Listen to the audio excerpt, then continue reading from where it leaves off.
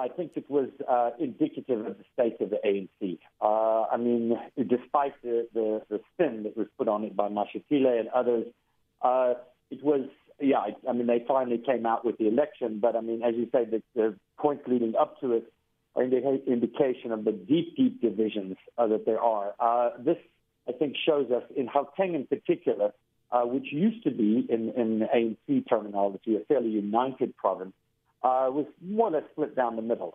The continuing sort of slates and other kinds of things, as you say, the court actions, the huge presence of security forces and police at the beginning of the conference to indicate because of the Ekurhuleni violence that was there at the regional conference. So anyway, the point being is that while they come out with a democratic outcome, the process to get there has been deeply, deeply troubling for the ANC. Mm-hmm. And I think it indicates that the state of the organization is not in good health. Yeah, Panyasin Lesufi, I beg your pardon, has been elected as the new provincial chairperson, beating his competitor, Lebogang Maile. Was this expected, do you think?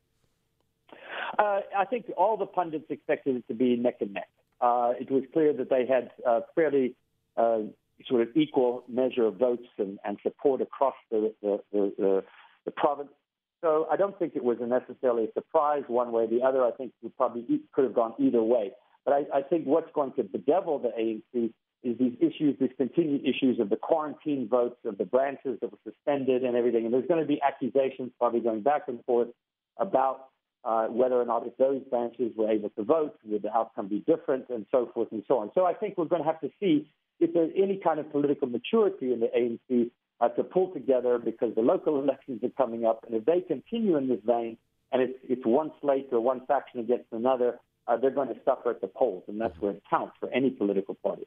Do you believe the new leadership under Lesufi will be able to turn things around, and is there perhaps a clear strategy on how the ANC in Gauteng plans to win back support it has lost? Well, he called his slate the renewal slate, and I was trying to look through what was going to be renewed. And it seems as though outside of saying, yes, we're going to deal with mismanagement, corruption, and we're going to bring a younger generation in, which he might do, there doesn't seem to be any difference in terms of policy orientation or exactly, how it's going to be fundamentally different. And this will be consistent, I think, with the vast majority of ANC provinces. So I would expect that we'll probably see a little bit more of the same, even though we might see a better communication strategy and probably a bit more sort of uptick on the attack on the opposition in an attempt to try to bring coalition partners on board, because in Gauteng, any political party, particularly the ANC, is probably going to have a coalition government going forward anyway.